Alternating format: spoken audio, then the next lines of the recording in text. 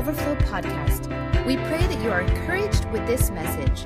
For more information, notes, or other messages, download the Overflow app or visit our website at overflowdfw.com. Hebrews chapter 13, verse 20 says this, "May the God of peace, who through the blood of his eternal covenant brought back from the dead our Lord Jesus Christ, that great shepherd of the sheep, may he equip you with everything good for doing his will." One translation says, every good thing for doing his will.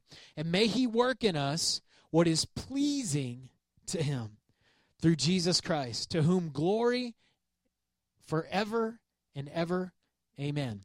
So he talks about us being under the leadership of the shepherd, which is what we talked about. And then he says this, "May that shepherd equip you with everything you need for what? For fulfilling the will of God." How many know that God always has a plan? God is the great mastermind. I mean, he created the universe, and he created cells in which that they interact with one another, and he created us as people, the way that we interact in the universe, and everything's so precise and so perfect and so dialed in that God was able to create life, so much life for it to function. When you get a wound, it will heal itself eventually, right? So God has created this system of things. He is the great architect. He is the great planner. And whenever he created the heavens and the earth, how many know that he knew about you? And he knew how you would fit in to his plan. That is a beautiful thing, that we can actually, a finite human, a person that has a lifespan of, 100 years. Word. So those that have a lifespan is somewhere between 70 and 100 years. I'm believing for 100. Are you with me? As long as I'm functional. And so the thing is God planned it so that even in our short lifespan, that we would somehow fit into the plan of God.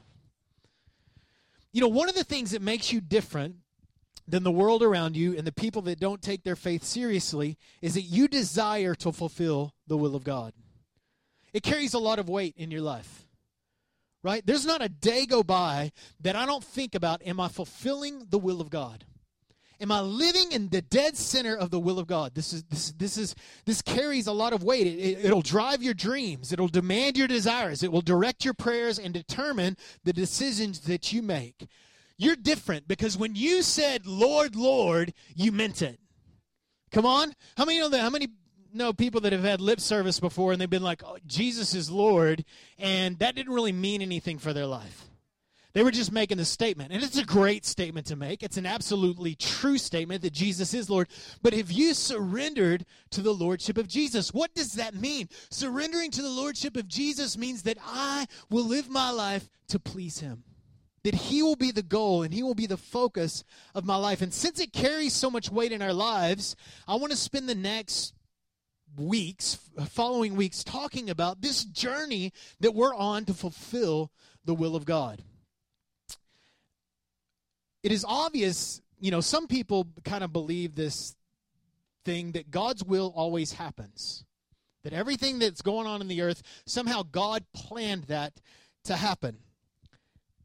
Now, to me, reading Scripture, it's obvious that it's not an automatic thing that transpires, since there's an abundance of Scripture instructing us how to pray, how to fulfill, and how to do the will of God. So if God's will automatically happen, then why is there so much Scripture about fulfilling it? Why is there so much Scripture about praying it? No, we need to pray it. We need to fulfill it. It needs to be a drive in our life. It doesn't just happen. You don't wake up one day and the will of God just happen. You have to participate. It's called free will, right? We have the free will to surrender that free will to God's will. Are you with me? So here's a few scriptures about the will of God. Matthew 7:21. "Not everyone who calls out to me, 'Lord, Lord,' will enter the kingdom of heaven. Only those who actually do the will of my Father in heaven will enter." That's scary.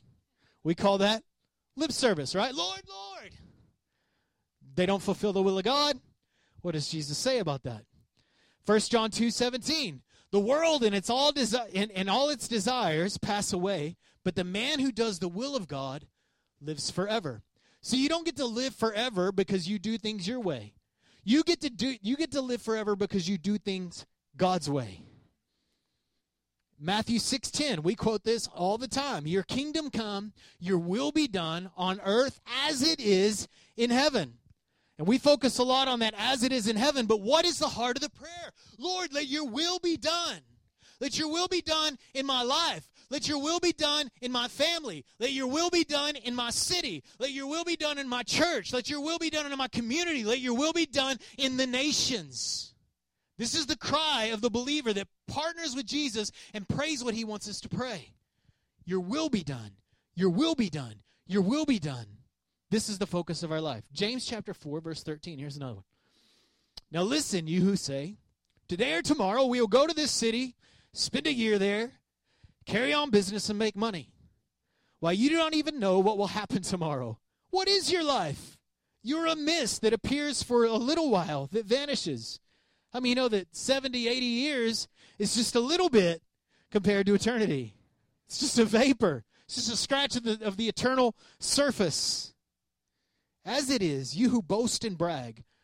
I'm sorry, back up. Instead, you ought to say, if it's the Lord's will, we will live and do this or that. How many times do we make our plans? Man, this is what I'm going to do. This is what I'm going to, and never submit that plan to God. Never go to God and ask him, Lord, what is your plan? Let me tell you today, I remember when I was 18 years old and I gave my life to Jesus, and I decided, I was like, man, I'm serving God, so we're going to get together, we're going to have these prayer meetings at our youth group, and I remember like 4 people showed up because not a lot of people show up to pray. And so we had this whole prayer meeting, we had little chairs, and so, of course, you know, I was 18 years old, and I had something to say, you know what I'm saying? I had something to teach somebody, and I called the prayer meeting, so I was going to direct everybody a little bit. So I started talking, got all these people together. I said, listen, for me, I want to fulfill the will of God. And I remember telling them, and I remember saying this statement. It's so funny. I look back at it. I was like, I don't even want to buy a pair of jeans if it's not God's will for me to buy those pair of jeans. And I look back at that and be like, should I be that concerned about a pair of jeans? Probably not.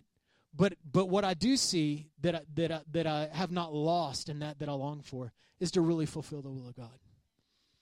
Right? I don't think that you need to pray for every pair of jeans that you buy. You might need to pray about, do you need to spend money? How do you need to spend your money this month? Right? Come on. There's wisdom in that. But I remember my heart at that moment just being, man, God, I want whatever you want for me. From the littlest thing to the biggest thing, what is God's will? And I remember we prayed that night about the will of God. So how many times do we make our plans? Right?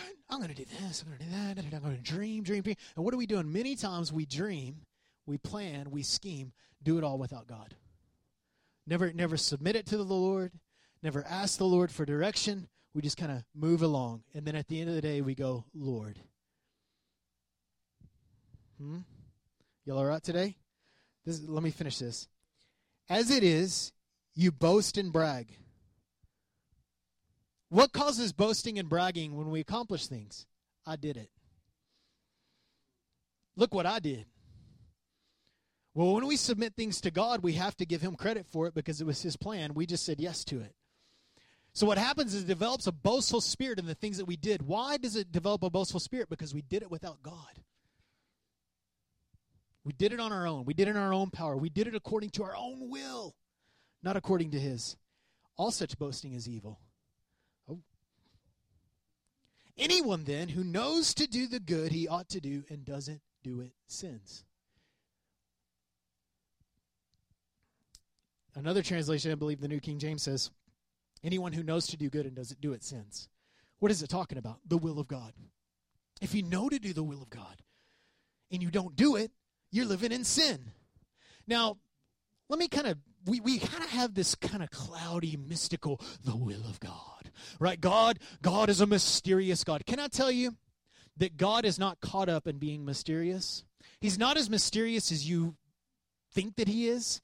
He's infinite. He's intricate. He's very intense in his involvement. He's hard to grasp, but if you have the mind of the Spirit, you can actually understand God. Nobody knows his ways, except for in the New Testament, when that scripture is quoted, it says, no man knows the ways of God except that he has revealed it by his Spirit. So you can know, and we're going to talk about that a lot during this series, that you can actually know what God thinks about certain things. Come on, are you with me? You can actually know what God's heart is about issues and situations and circumstances. You can know all that because you have the mind of Christ, because you have the Holy Spirit. So how many of you agree that it's important that we know God's will? What job should I take? Who should I marry? Where should I go to college? Should I go to college? What kind of career? Oh, yeah, of course you should, because you're in America. What kind of career should I aim for? What ministry does God have for me? How many know that God has a ministry for everyone, not just people that do it full time, right? Your ministry might be a construction business. That might be your ministry. Your ministry might be a lawyer or a doctor or a nurse or whatever it is. That might be your ministry. Come on, how many know that as a believer, everything you do is ministry? When I do graphic design for people to make money, it's a ministry. Even though just because I make money from it doesn't mean that it's not a ministry. If that's the case, then I shouldn't be a pastor, right? Okay. So my ministry looks different than your ministry. But this needs to be a thing that you concern yourself with a little bit. Not that you stress out about it. Not that you get frustrated about it. I've seen so many people get frustrated about the will of God. There's no frustration in it. Jesus said, my yoke is easy, my burden's light. And that's why we're devoting this series to this, to kind of get rid of some of that cloudiness. What ministry does God want me to have? Where should I live? How can I know God's will in this situation? There's really kind of two areas that we need to know God's will in. One is directional. That would be like the direction of our life course, big decisions. Who am I going to marry? Where am I going to work, right? Things that are going to really take a lot of time for you. Then you need to know the will of God, directional. But you also need to know the will of God, situational. How should I respond in this situation, right? Almost, I'm going to just say almost like the pair of jeans thing, right? It might be ridiculous for me to pray that, but should I? Maybe we should pray. Listen, this is what's funny.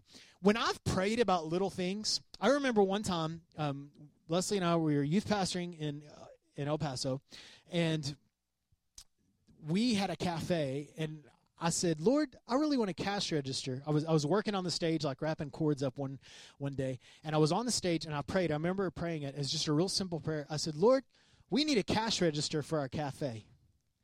And I walked outside. I said $100 for the cash register. So I walk outside, and when I walk outside, a guy that went to our church that kind of served a little bit in the youth ministry pulls up in his car, and he said, hey, I just wanted to give you this, and it was $100, like that. And I was like, what the heck? I was like, okay, I guess I'll go by the register. Lord answered my prayer. How many know that sometimes if we would just ask God for things, it actually allows us to partner with His will a little bit and Him to be a source of provision. Whereas if I wouldn't have paid for that, we probably would have found the money. God would have provided it another way. But God wanted to do that because I asked Him, and He likes to show off. He does. He's a good, good Father. So, directional. What am I going to do? Where am I going? But also situational. So I want to talk this morning about 3 core beliefs in understanding the will of God, or God's will. 3 core beliefs. Okay, these are 3 things that are absolutely for certain about the will of God for you.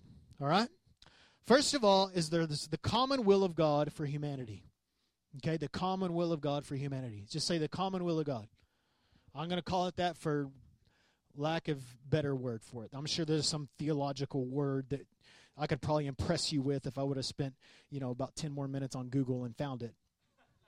But I didn't. So, common. The common will of God. What does that mean? It means this is God's will for everyone. The first is this, and there's 4 parts of that. Number 1 is we were created for dominion. Genesis chapter 1:28. God put man on the earth. What for? To take dominion. What does that mean? What does kingdom of God mean? Kingdom means king's domain. King's dominion. So when God put man on the earth, He put man on the earth to extend His kingdom. When we think kingdom, we always think heaven, right? That's a long wait. No. God said, I want my kingdom, the earthly kingdom, look like the heavenly kingdom. So I'm going to put man down there on the earth to manage my kingdom on the earth. So God put you on the earth to spread His dominion. Dominion over sickness, dominion over disease, dominion over poverty, dominion over aches and pains, all those kind of things. Dominion to get rid of death and rule life. God created man for dominion. It's the common will of God. God wants you to dominate. And when we talk about dominate, we automatically kind of think suppressing people. No. We don't suppress people. We empower people. right? We are the upside down kingdom. Number 2, we're commanded to love God. Now, we read this in the law, but Jesus comes back and he emphasizes in Matthew 22:37 to love the Lord your God with all your heart, with all your soul, with all your mind, and all your strength. Every morning when I take my kids to school, we do a couple of things. Okay? We get in the car and we make a declaration. We say, today's going to be a good day. Today I'm going to obey these, that, and the other. And then right after we do that, they do their Kid Flow memory verse. This is all within like 3 minutes. They do their Kid Flow memory verse, and we go over the Kid Flow memory verse, and you guys should do this with your kids. And we go over the Kid Flow memory verse, and, I kind of walk them through it, and we're kind of going. And then I pray over them. Come on, are you with me? And so I pray over, Lord, I pray that we have an amazing day, all this kind of stuff. And then when we get done with their prayer, we say, and today I declare together. And we say, I'm going to love the Lord my God with all my heart. We do it just like that. All my soul, all my mind, and all my strength. And I'm going to love my neighbor as myself. We do it just like that. We have all the little motions so they don't forget. So every day on the way to school, we declare this. Why? Because we know that God has commanded us to love him that way. The reason why God commanded you to love him that way is because that's the way he loves you. With all of his heart, all of his soul, all of his mind, and all of his strength. So really all he wants is for you to love him in return. And to love your neighbor as yourself. Isn't it beautiful? So it's God's will that everyone would take God's dominion on the earth and would love God with all their heart, soul, mind, and strength. We're commanded to love God. It's the will of God. It's God's will for you to love him. How many know this? God's will for you to love him more today than it was yesterday? Because none of us can sit here and say, check the box and say, do you love God with all your heart, soul, mind, and strength? Oh, on a scale from 1 to 10. Well, today's like, that sounded cool. Today's like a 85% day. Are you still falling short? Yeah, because falling short, but good thing you got the grace of God. Right? But that's the goal, right? Because it's what God's commanded us to love him with everything. I mean, you can't love him too much. Because even if you loved him with everything, you'd probably still fall short. Because there's distractions and all this junk in your life. So, we're all created for dominion. We're all commanded to love God. Number 3, we're called to believe and follow Christ. John chapter 6:29, Jesus says this, the work of God is to believe in the one he has sent. It is God's will for you to believe and follow Jesus. It's his will. It's his plan. His plan wasn't just to send Jesus so we could write a good book about him. His plan is that we would put our trust in Jesus and follow him for the rest of our life. That's God's plan. Number 4, we're commissioned to advance the gospel of the kingdom. Matthew 28:19. Sounds a lot like Genesis 1, doesn't it? The whole earth, right? Go and tell them. Preach the gospel, right? To all creation, baptizing them in the name of the Father, the Son, and the Holy Spirit, right? And teach them to observe everything I've commanded you. We call this the Great Commission. We're all called to it. We are all called to advance the gospel of the kingdom. All of the above that we talked about. You were created for dominion, right? You're created to love God. All fall short. Well, you fall short, I fall short, but the good news is if we believe Jesus and follow him, it sets us up to surrender to God's will. So again, this is the common will for humanity, created for dominion, commanded to love God, called to believe and follow Christ, and number 4, commissioned to advance the gospel of the kingdom. This is God's will for you regardless. Regardless of what you think, regardless of where you're at, this is the common will of God. It's God's will for everyone to do those things. There's not stuff you need to pray about. You just need to do it. You need to pray for the power to do it. Come on, you got to rely, you got to trust Jesus to be able to do it. However, we deal with all these specifics, right, of the will of God. Okay, that's great. We know that. Now what? What does it look like for me to fit in to that? What does it look like? You know, one of the struggles that we have as people, as followers of Christ, is we're so consumed with the specifics of my individual purpose, right? How many of y'all? This is a struggle I've had. I'm all the time. God, what do you want? What do you want? How many of y'all this is just, come on. We raise hands here. You help your pastor. This is like something I'm like, God, I really want to want what you want. But so many times we get consumed with, it's Josh Brown and Josh Brown's little world and my little thing. God's will. What is God's will for my life? Right? It's not just what is God's will. It's God's will for my life. How does it work with me? How does it benefit me? And so what we do is so many times we isolate ourselves that we're blinded to the big plan of God. Right? God has this global plan. So one of the ways that you can fulfill the will of God for your life individually is by asking yourself the question, how do I fit in to God's common plan? Listen, God is not trying to fit into your plan. He's trying to fit you into His. He's not trying to fit you. He's not just trying to fit into what your plans are and the things that you're doing. He's not just trying to figure out how to get involved in the little things of your life. He's wanting you to get into His plan. And when you get into His plan, your plan takes care of itself. We could probably just end the series right there. Listen, I read this quote a couple weeks ago. It's great. It says, God's church doesn't have a mission. God's mission has a church. So God has this plan. How do you fit into it? If you would consume your life with that, you would no longer be so burdened and so troubled by, God, what do you want me to do? What do you want me to do? All of a sudden, everything just kind of starts lining up. And there's a lot of things that we're going to talk about in this series that'll help you with the kind of the nitty-gritty, the specifics, the details, the practicals. How does that work? How does that look? So, number one is the common will of God for humanity. Number two, we were designed for Him, for His purpose. Colossians 1:16. I'm about to go somewhere, but I'm trying to figure out if that's the will of God. Colossians chapter 1:16. For by Him all things were created. Okay? By Him all things were created, things in heaven and on earth, visible and invisible, whether thrones or powers or rulers or authority, all things were created by Him and for Him. God didn't create you for you. God didn't create you for you. God created you for Him. He created you for Himself, for His enjoyment, for His pleasure. It sounds funny, but God's will for your life is not about you. Well, I want to be successful, and I want to be happy, and I want to be enjoyable. Yeah. I want you to have all those things too. Guess what? God does too. But it's not for you. It's for Him.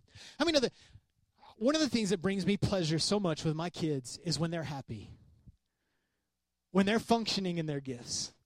I told Judah the other day, he's a little tender guy, and sometimes that drives me crazy. But other times, like I look at it, I'm like, man, I wish I was that tender-hearted. And he loves really well. He loves really well. And I watch the way he loves his little brother and his little sister, and he just always wants to kiss them. And I mean, he overwhelms them with his affections. He really does. And so when he does that, my heart is just, sometimes I'm like, well, you need to calm down. But when I saw him the other day, and he was just loving them, and I told him, I said, son, I love the way that you love. I love the way that you love people. And it just ravished my heart. You know what? That's how the Father feels about us. He loves when we're functioning at our best. He loves when we're functioning, fulfilling His purpose, functioning the way that He created us to function. He's not mad. He's not upset. He's not irritated at you. But His will for your life isn't about you. The greatest lie of our culture is this: do whatever makes you happy. It's the biggest lie. No, do whatever makes you holy. Happiness comes. Happiness comes. And happiness goes. It's called happiness because it depends on what's happening. Right? So just do whatever. I saw at Target the other day. I was walking. They had this cool thing. He's like, do whatever makes you happy. And every time I see that, I'm just like, but it's not going to make you happy. It will today, and it might tomorrow, but you will not be fulfilled by making yourself happy. Because you weren't created for you.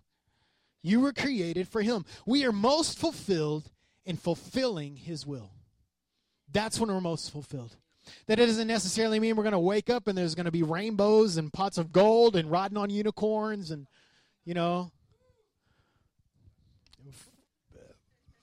fart and glitter. I mean, that kind of stuff's it's not always going to be like that, you know? I mean, it normally happens for me, but I'm a pastor. I don't fart. Come on. Okay. Sorry, baby. All right. Bart'll do. Listen, I've found that living my life to make Jesus happy actually works for my fulfillment. It actually works for my good. I in turn, at the end of the day, I go, it's good, Lord. High five. We did good today. Right? And you guys know how it is when the will of God is waiting on you, and you know those days that you didn't fulfill it? Right? We are most fulfilled by fulfilling his will. I found that living my life to make Jesus happy actually works for my fulfillment. Check us out, Psalm 139. You made all the delicate inner parts of my body and knit me together in my mother's womb. Thank you for making me so wonderfully complex. Your workmanship is marvelous. How well I know it. You watched me as I was being formed in utter seclusion, as I was woven together in the darkness of the womb. You saw me before I was born. How many know that when you were in your mama's womb, that God was orchestrating you? Right? Tissue and all these. But can I tell you that when that was happening, destiny was being unfolded. In your DNA, God was creating all the things that you would ever do for God. All the dreams that God had were there in the womb. You know, many people have thought this, that I was born an accident, that my parents made a mistake. How many know that there's accidental parents, but there's not accidental children?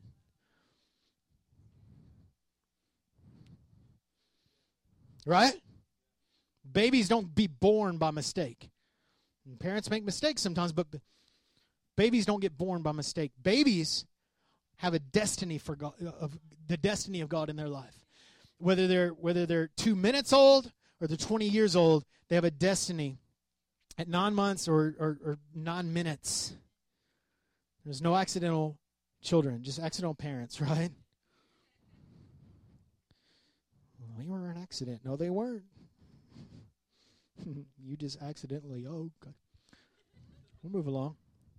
Every day of my life was recorded in your book. Every moment was laid out before a single day had passed. How precious are your thoughts about me, O God. See, it doesn't matter. It doesn't matter what you were born into. Some of y'all, you were born like in the hood.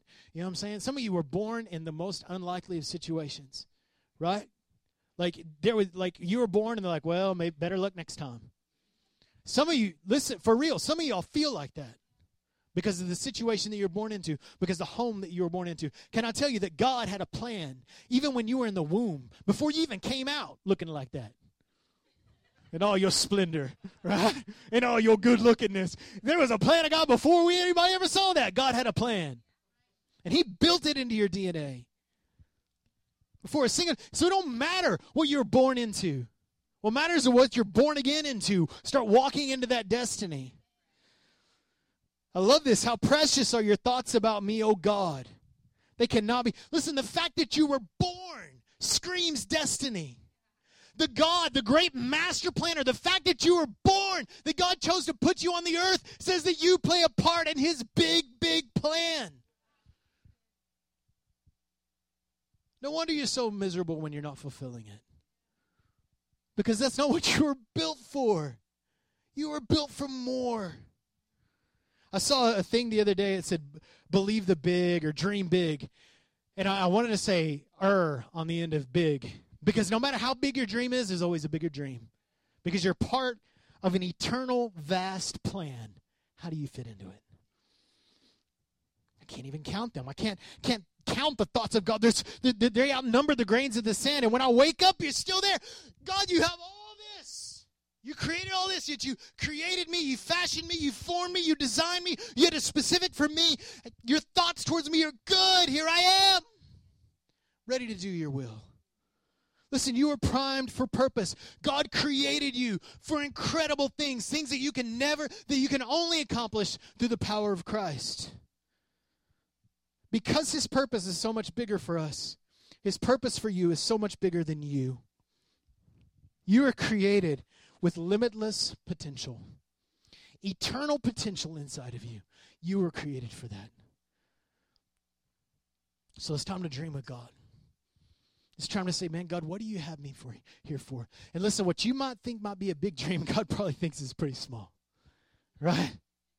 So just take off the blinders of what you think success looks like. Stop looking at others in comparison and understand that God created you because there's things that only you can do. There's people that can only be reached because you're alive. There's things that can only be accomplished on the earth because you're alive. And if you weren't alive, those things would never happen. It's like a big old puzzle with like 9 billion pieces. And one of those pieces is missing, the puzzle's incomplete. But if you say, I'll put my piece in the puzzle, the picture's complete. There's a lot of weight on doing the will of God. And the good thing is that God has a way of working things out even when we're rascals. Come on. It's called grace. It's called his goodness. It's called his sovereignty. Number 3. Y'all all right today? Number 3, the journey begins with trust. The journey begins with trust. This is a common scripture concerning the will of God. Proverbs 3, 5, and 6. We all know this. Some of you can quote it without even us going over it today. Trust in the Lord with how much of your heart? All your heart. Do not depend on your own understanding. Seek his will in all you do. Seek his will in all you do. And he will show you which path to take. Right? You guys have heard this, right? Trust in the Lord with all your heart. Lean not on your own understanding. In all your ways acknowledge him. And in all your ways say, God, what is your will? And he'll show you which path to take. The will of God, the journey begins with trust. See, it trust, man. Playing into God's plan, it just all starts with trusting him. First of all, trusting that what he says about you is true. Trusting what he says about you. This has to do with your identity. We talked a little bit about your identity as far as why you were born, but John 1:12 says this, you all who received him, to those who believed in his name, he gave you the right to become children of God. See, how many of you know that you weren't a child of God? You're a creation of God, but you weren't a child of God until you were born again. You weren't a child of God until you believed in Jesus. That's what makes you a child of God. People say, oh, we're all God's children. No, we're not. We're all God's creation.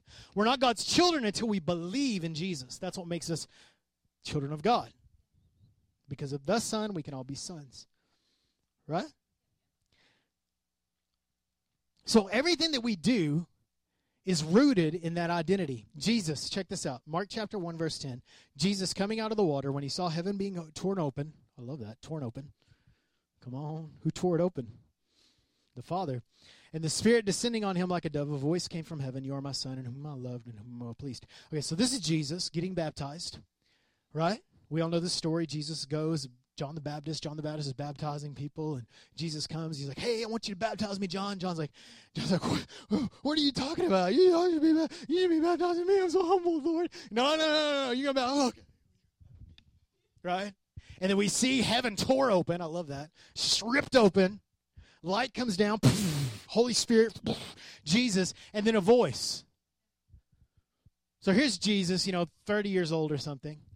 And all these people are like watching, and this voice, you are my beloved Son, in whom I am pleased.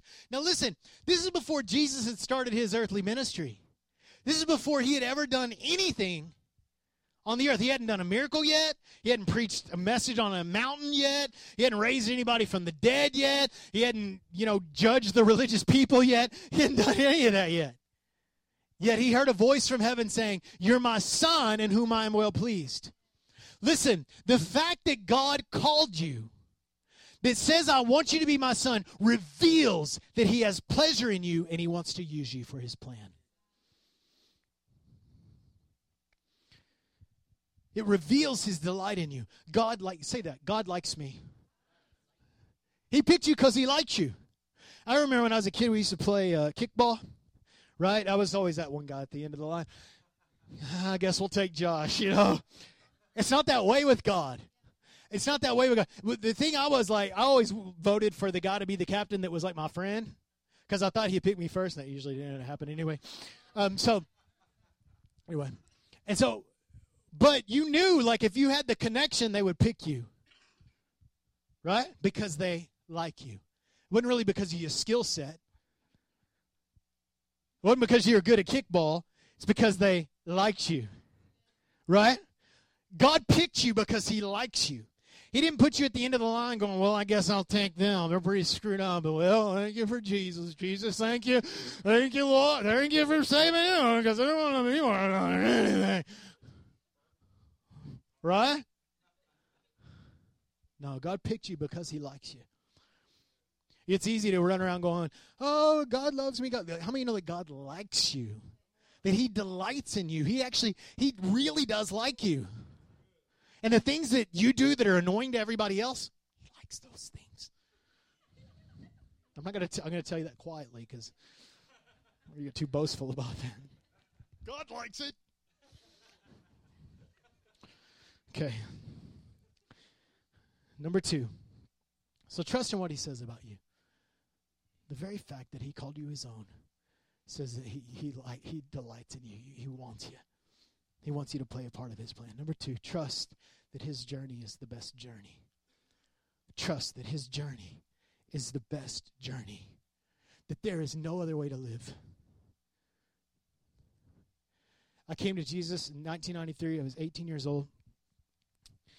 And it has ups and downs. It has challenges. It has struggles. But I can tell you that it's been the most fulfilling adventure. The only thing that I've been without since I've been serving Jesus is regret. I've never regretted serving Jesus. I never regretted doing the right thing or standing up for. Never regretted that. Never regretted giving myself over to the will of God. Could I have made more money? Yeah, sure, I could have made more money. Could I have had more friends? Probably could have had more friends. But I don't regret any of that. My life is full. And I can tell you that it's the most exciting adventure that I've ever done. But it all come down to this moment where I said, Jesus, I trust you. I'm not talking about going to church. I was going to church for like 2 years before this moment happened. But I said, Jesus, I trust that your journey is the best journey. I was about to go to architecture school and, make all this money designing buildings. Then I thought, well, after I started serving Jesus, I was like, well, I'll just design churches. And he's like, no. I was like, okay. Listen, you will never regret trusting your journey to him.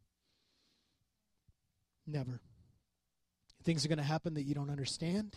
There's going to be detours. There's going to be delays. There's going to be derailings. There's going to be deceptions along the way. But we live in trust. We've given our lives. And it's so easy to be on this journey with God when I just go, I don't know how I'm going to get paid. We moved out here 3 years ago. I don't know how I'm going to get paid. That's exactly what it was. I don't know how I'm going to put food in my baby's mouth, my kids. I don't know how they're going to eat. I don't know where we're going to live. We're technically, Leslie always hates when I say this, we were homeless for like 2.5 weeks. That didn't mean we were living on the streets, but we didn't have a house. We didn't know what we were going to do. We didn't know this. But the whole time it was a journey. It was okay. It was struggling. It was time. But at the end of the day, it was like, God, it is not on me. It's on you. Because I trust you for your will on the earth. And I'm partnering with it. And I said yes to it. And God in his great providence provided along the way. Romans 8:28. We love to quote this scripture. But let me tell you this. It says this. We know that God works the good for those that love him and those that have been called according to his purpose. Many people use this scripture like this. I'm going to do a series called Misquoted one day. And talk about the things that the Bible says, but it doesn't teach. Yeah. So this is one of them. Everything happens for a reason. They quote the scripture. No. It says that those that love God, what is that? That's part of that high calling, to love him. And that are called according to his purpose. Those that have responded to him saying, will you follow me? God makes everything work out. That didn't mean that he planned for somebody to cut you off in traffic, or somebody to treat you wrong, or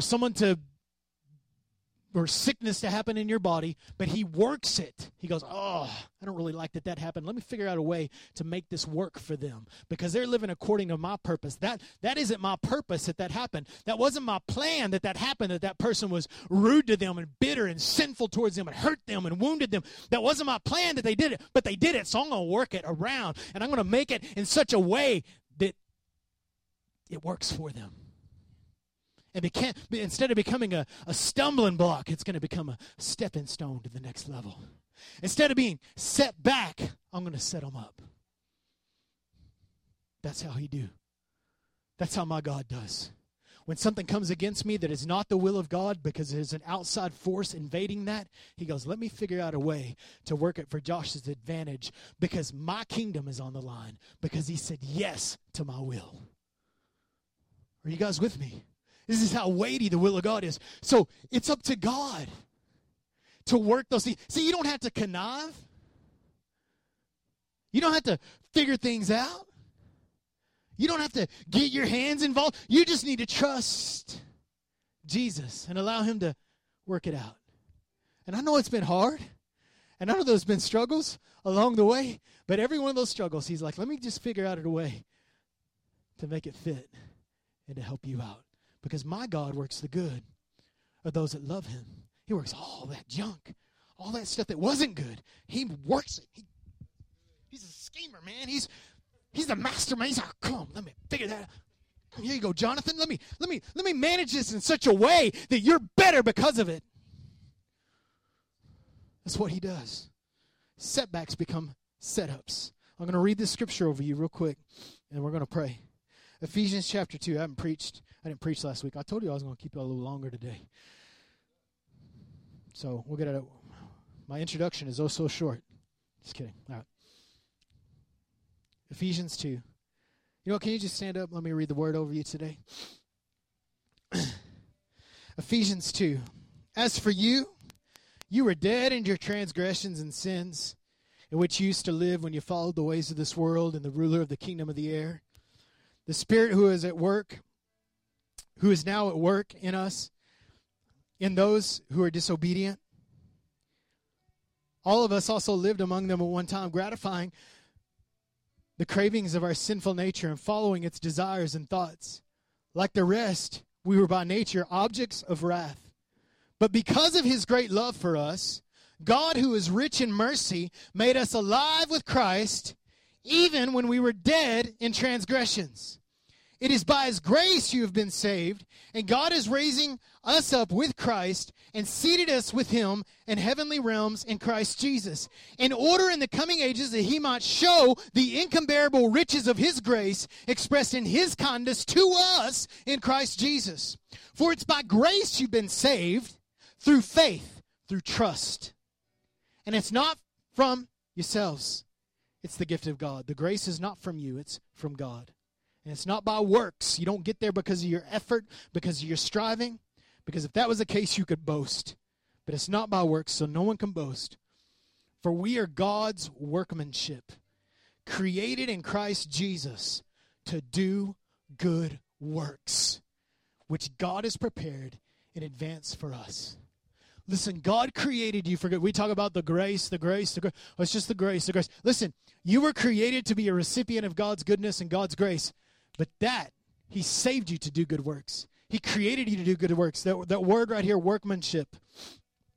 And I'm going to close with this. That word workmanship in the Greek is a word poema, which is where we get the word poem. Many translations say it this way, that you are God's poetic masterpiece. You are God's poetic masterpiece. So next time the enemy comes to you and tells you you're worthless, no. I was worth the price of Jesus. I'm God's poetic masterpiece. I'm not just some poem that God wrote and it's sticking on a shelf somewhere. No. It's the best one. It's the masterpiece. You're his workmanship. So it's talking about you were created to do good works. You are his masterpiece.